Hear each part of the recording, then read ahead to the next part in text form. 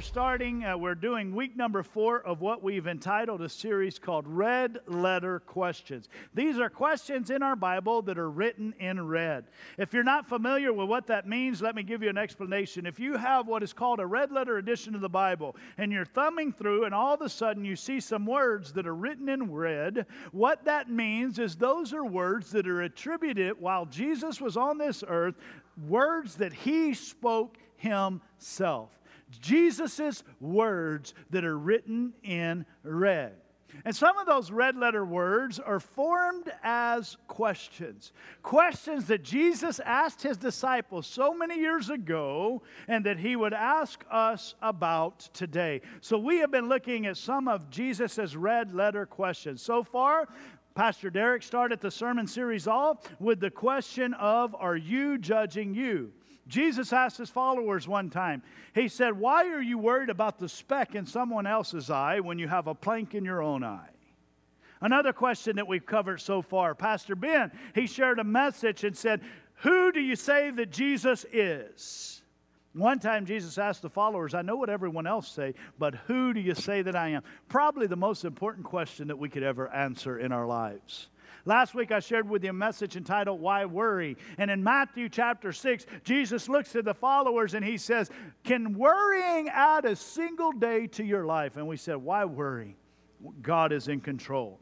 Well, today I want to ask you a question that may in its initial status try to make you say, what is that all about? And I want to ask you the question, are you salty?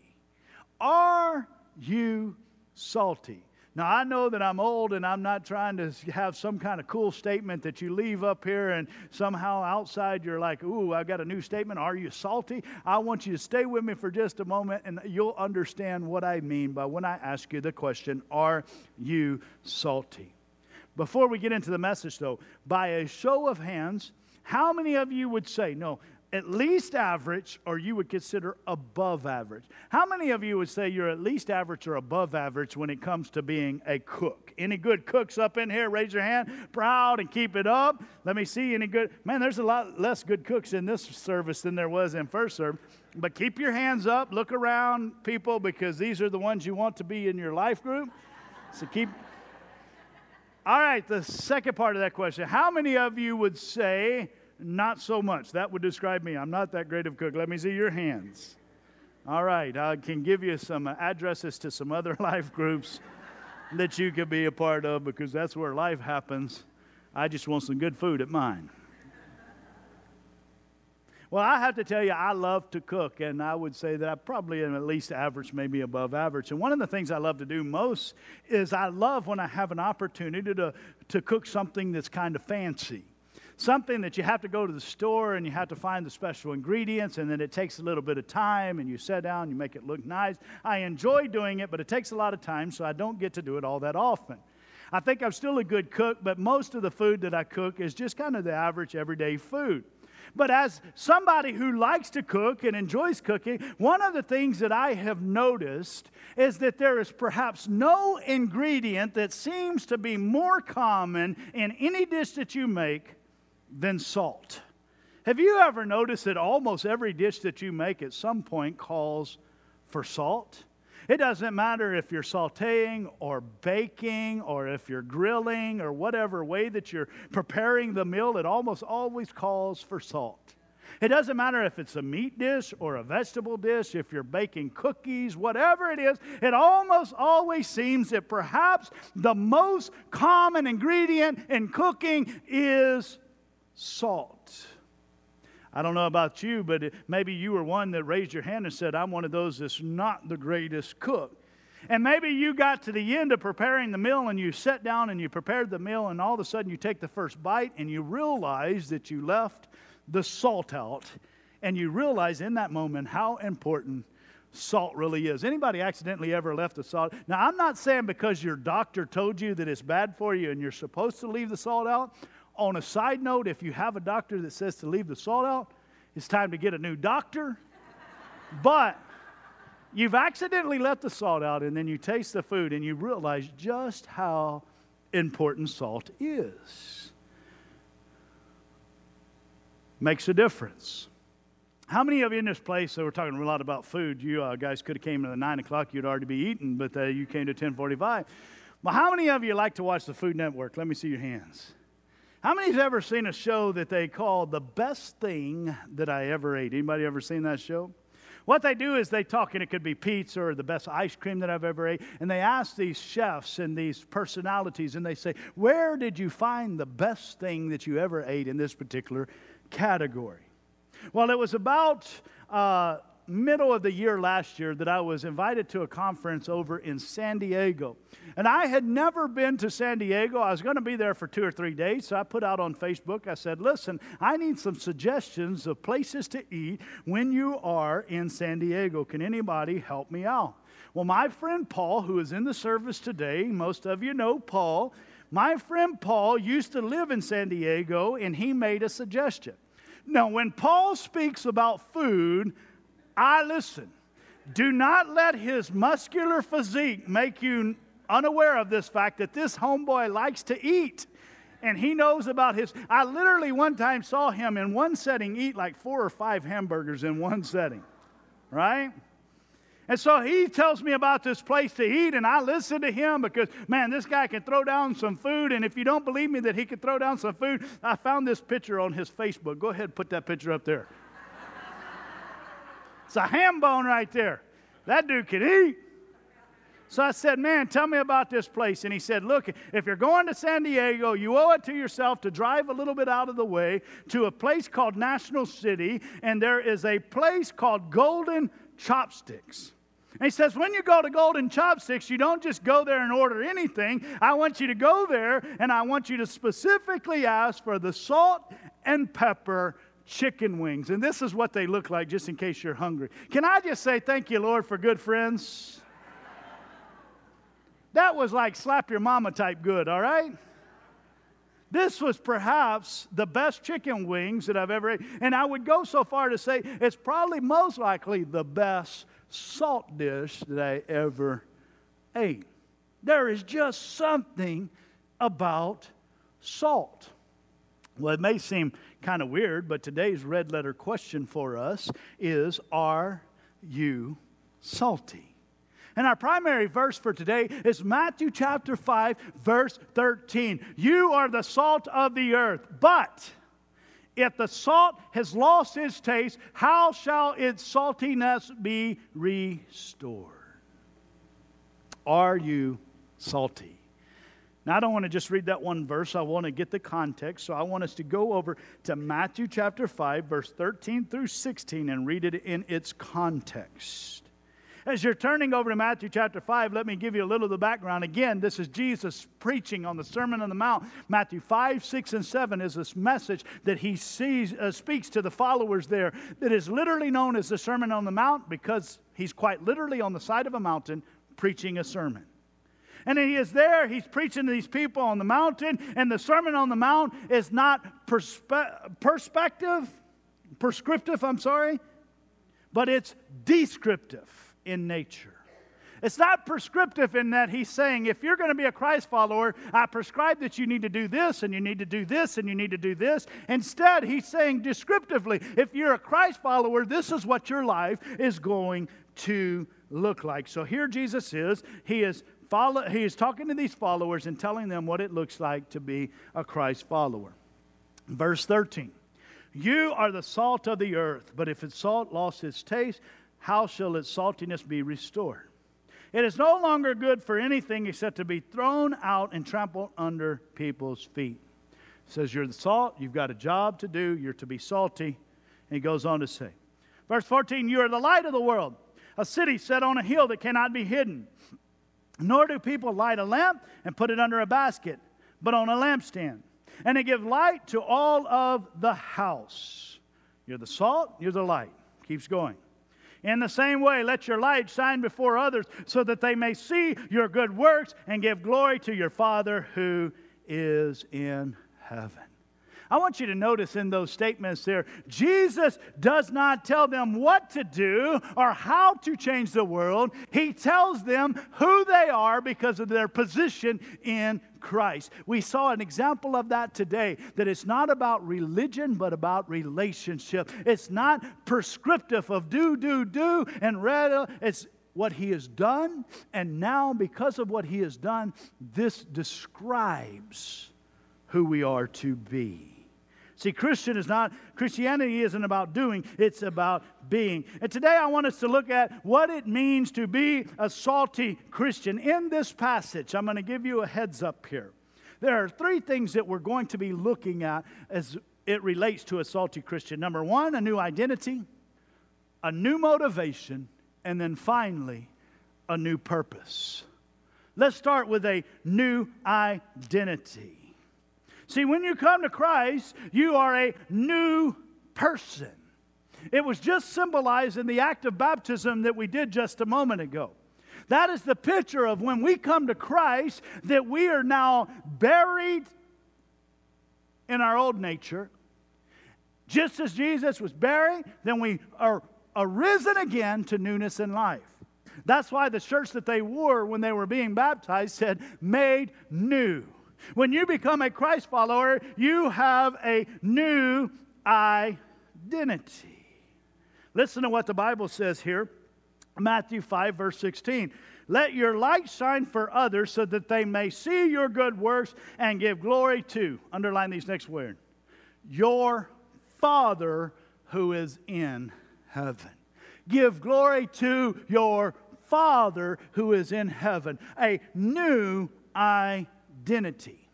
You have to understand the context here. This is a radical concept that Jesus is teaching as He's teaching the Sermon on the Mount. These were Jewish Christian people, Jewish folks that all of their life had been looking at the Old Testament, and they never understood that God could be their actual Father in a personal way. So you have to understand, in the Old Testament, the word Father, as it describes God, was only used 14 times in the entire Old Testament. 39 books of the Bible, the word Father, as it relates to God, only used 14 times. Out of all of those times in the Old Testament, what they would have been familiar with, not one time was God described as a personal Father in the personal sense. Now Jesus is with these followers, and He is teaching them that in Christ, because of what He was going to do, they can now have a relationship with God as their actual spiritual Father. A radical concept in their day. He says, you have a new identity in a personal way. See, with this new identity, as children of God, we have new rights and new relationships and new responsibilities as it associates with God being our Father. As Christians, as Christ followers, we should begin to resemble the attributes and the characteristics of our Father. See, I am 42 years old tomorrow. I was going to say 38, but I know you wouldn't believe me, but tomorrow's my birthday. I turned 42, and as I grow older, I've realized one thing. Over the years, I'm turning into my father. Anybody else ever realize that? Luckily, I don't have his ear hair yet, but I'm turning into my father in regards to my mannerisms, and specifically in regards to some of the things that I'll find myself saying to my kids that my dad used to say to me.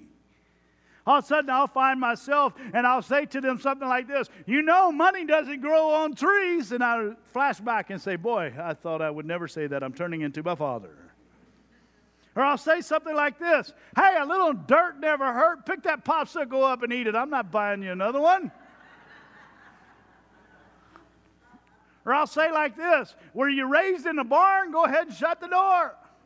Funny thing about that, I grew up in Jones Creek, Texas, and our house actually did look like a barn. So sometimes I would kind of say, yeah, it kind of looks like we were raised in a barn, and that didn't always work out well for me.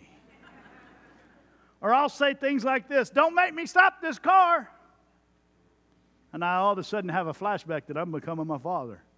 What about this one? Because I said so, right? Or maybe my all-time favorite go-to is, I don't know, go ask your mother. Turning into my Father. As a Christ follower, he says, He is your heavenly Father. You are to have a new identity, and you are to begin to look like your heavenly Father. Begin to love like He loves. Begin to start to do the things that He does. You have a new identity. The second thing I want you to see, being a salty Christian, you also have a new motivation.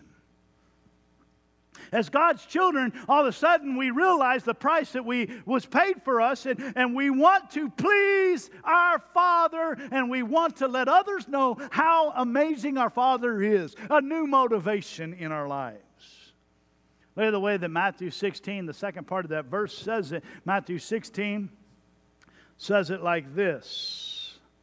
As you look at the second part. So that they may see your good works and give glory to your Father in heaven. Glory to your Father in heaven. See, before Christ, it's all about me, right? We live in a very me-centric world. It's all about me, and my motivation is my career, my family, my comfort. But salty Christians have a new motivation, and that new motivation is to give glory to the Father. He says, you have a new identity, your Father. And your new motivation is then so that they may see your good works and give glory to your Father.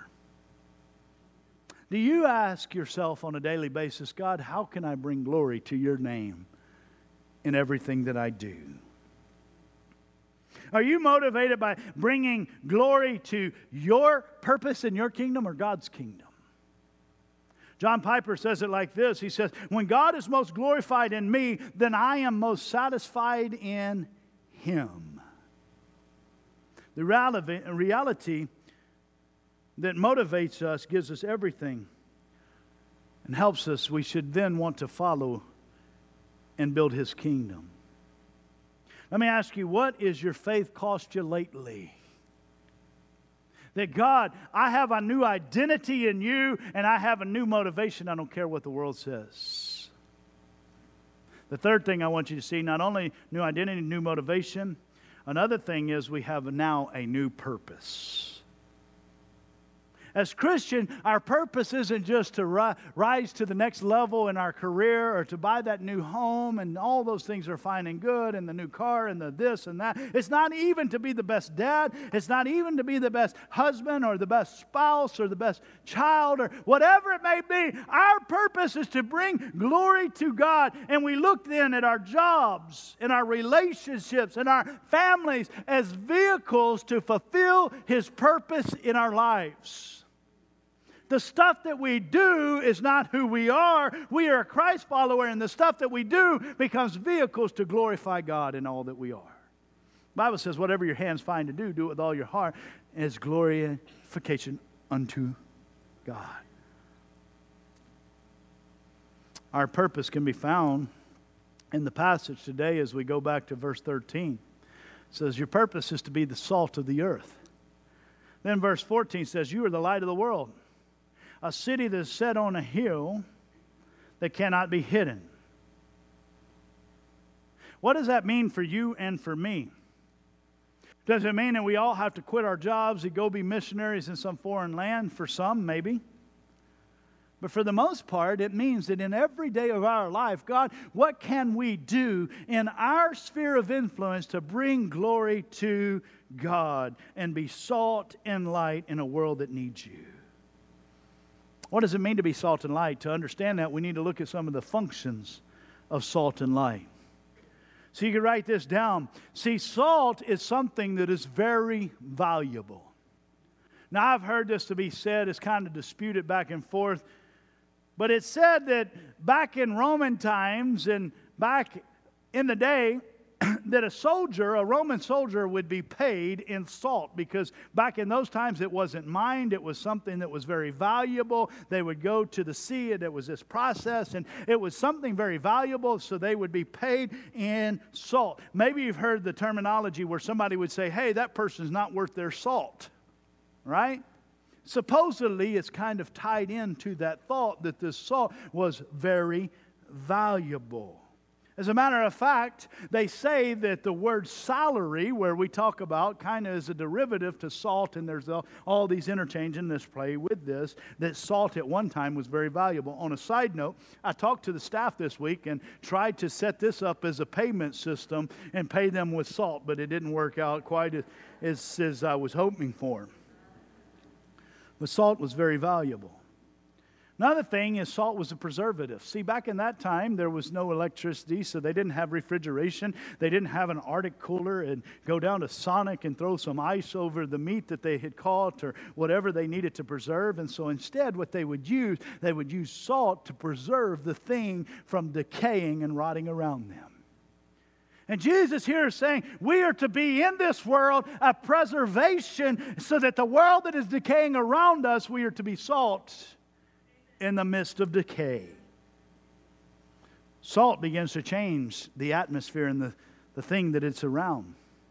If you ever saw this, that somebody who really is a Christ follower, not because they're haughty or because they look down their noses at others, but they truly follow Christ, and all of a sudden they walk in the room and the atmosphere changes, and the person was telling a dirty joke, and all of a sudden they're about to get to the punchline, and they turn and they stop what they're doing. Somebody's cussing, and all of a sudden there's a salty Christ follower comes in, and it changes the atmosphere, and all of a sudden there's apologies. And it's not because of some kind of haughty religious thing, but because there's something different about us, and there should be something different about Christ followers who are salty. Another thing salt does, it stimulates thirst. Ever ate something extremely salty and then couldn't get to a glass of water or something to drink? Stimulates thirst. We are to stimulate thirst in those that are around us. They should look at our life and say, boy, I want to lead my family like that. I want my marriage to look like that. I want to be able to share the gospel like that. I want my life to emulate that, not because of who we are, but because of who He is in us. And it causes others to then be thirsty. Another thing salt does, it adds flavor. Makes something taste good. If you're a good cook, you know that salt is almost never the starring ingredient, right? Salt is really meant to be an enhancer to whatever you're putting it on. If it becomes a starring ingredient, then it's pointed to itself and not to the thing that it's to enhance. You understand where I'm going? See, in our lives as salty Christians, it's never about us. It's always meant to point to Him. And we are to be able to add flavor to the world around us so that people see Him through us. But Jesus gives us a warning in the other part of verse 13. He says, if the salt has lost its taste, it's no longer good for anything except to be thrown and trampled underfoot. He says, you've got a purpose to be salt in this world. Then He flips the script and He starts to talk to us about light. I like the kind of procession here, the way this is laid out. He says, if you are salty enough and salt in this world, then you will then earn the right to be light in this world. And by how you live, it will earn you the right to speak about who you know. He says, then you are the light of the world. Verse 14, you're the light of the world, a city set on a hill that cannot be hidden, nor do people light a lamp, put it under a basket, but on a stand, and it gives light to all the house. In the same way, let your light shine before men, so that they may see your good works and give glory to the Father who is in heaven. I understand homes in Jesus' time, they did not have electricity. They did not have a light switch that you could go and just turn on. Back in those days, it would have been not uncommon for them just to have maybe one window the entire house. And then they would have this lamp that they would use. It would be like a bowl of oil, and that oil would then have a wick, and they would light that wick, and they would strategically, usually these were very expensive. They didn't have multiple. They would only have maybe one in the whole house, and wherever you placed it in the house was very strategic, because that is where you wanted to dispel the most darkness that you possibly could. And that's the analogy. He says, you are the light of the world. He says, you have been strategically placed in this world that is dark in order to bring light in a dark world. See, it's not just about that job for accident's sake that you're there. It's not just by happenstance that you're in the family that you're in. You have been strategically placed to be light in this world. Why? Because the Bible says we are called to be light in a dark world. Can I tell you, we live in a dark world? It was just a day or so ago that talked to several other pastors in the city, and we're going to be getting together on Tuesday with some of the pastors as well as some of the school officials, because this week we heard in 14 days about a second suicide in Pearland ISD. Can I tell you, we live in a dark world where people, even as young as these young people are, look and they see hopelessness all around them. And God calls us to try to be light. And you may not be dealing with somebody on your job or in your school that is contemplating suicide, but I can guarantee you're dealing with some folks that are in dark situations. And they're looking for somebody strategically placed to say, shed the light. Where are the answers? And if we are Christ followers, we have the answers, but we can live for so many things and have our motivation all messed up. And He is saying, you have a purpose, and that's to be light and dispel darkness. You're strategically placed. LifePoint Fellowship, our overarching theme is we want to develop lifelong followers of Jesus. On the walls out here, you'll see one of our values is that every soul matters to God. A soul that will be going back to India, to a soul that lives with us and is right next door to us every day. Every single soul matters to God, and we are to be light in a dark world. See, that's why I've got cards that you have been writing names on to pray about and say, I want to invest and I want to invite. It's not just so that we can fill up the house and be able to say, wow, we had more people than we've ever had. Well, that would be great, and praise the Lord for all of that. But it's because we're going to be sharing a message that day and a testimony of one of our life pointers of how, God, my life was in a mess, but God, you took my mess and you giving me a message, and I love, and all of a sudden lives are changed when we would simply just say, I'll invest, I'll invite, I'll love, I'll share my story. That's why we do what we do. Because He's called us to be light and salt. Today, I want you to fill out those cards, and before you leave, I want you to leave them there as a prayer point. Who are you going to bring? Who are you going to invite? Who are you going to pray? Not just invite to a service, but love them into the kingdom. And we want to be able to celebrate with that. See, the Bible says you and I are called to be light because the church is the hope of the world. It says in verse 14, we are a city that's set on a hill that cannot be hidden. I will conclude with this. When we were young, I used to go to Sunday school. Anybody remember old Sunday school days, flannel graphs and all? There was a song we used to sing that's very appropriate to end on. And we had little motions that went along with this. And it kind of comes from this passage in which I'm talking about today.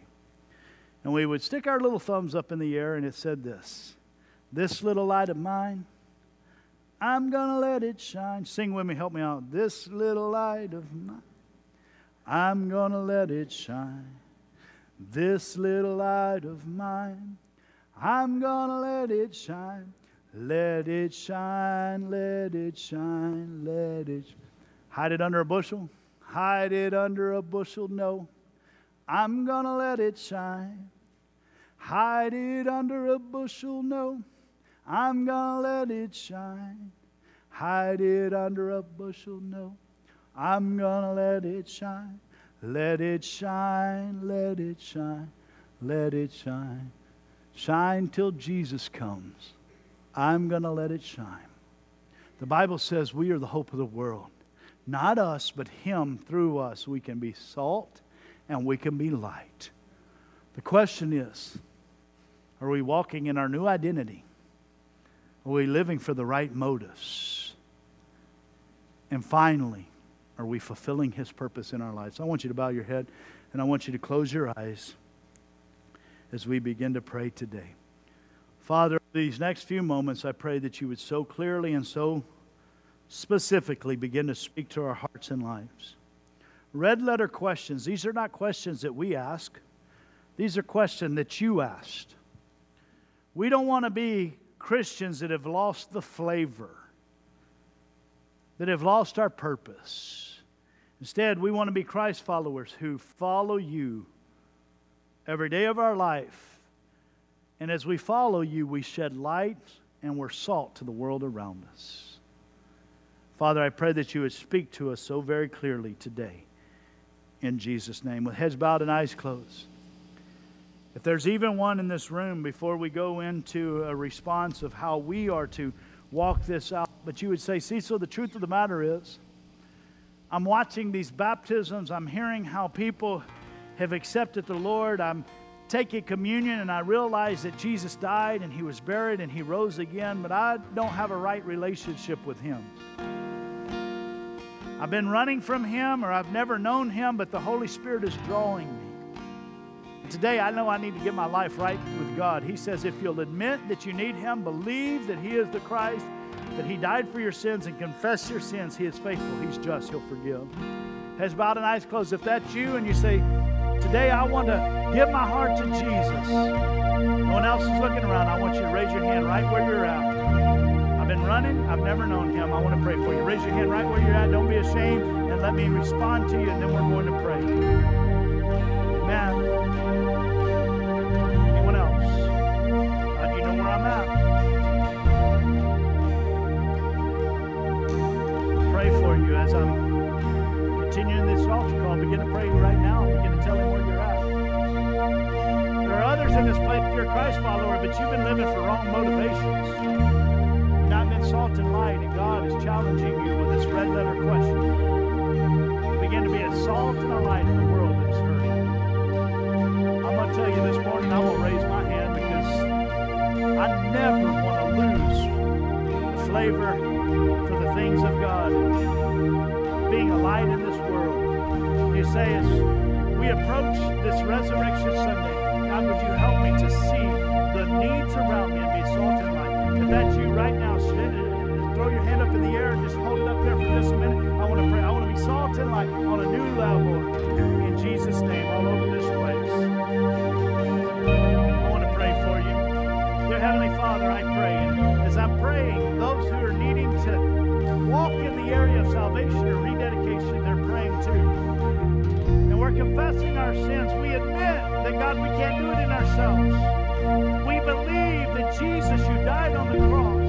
We confess that you are Lord. Come into our hearts and forgive us of our sins. Make us new in you.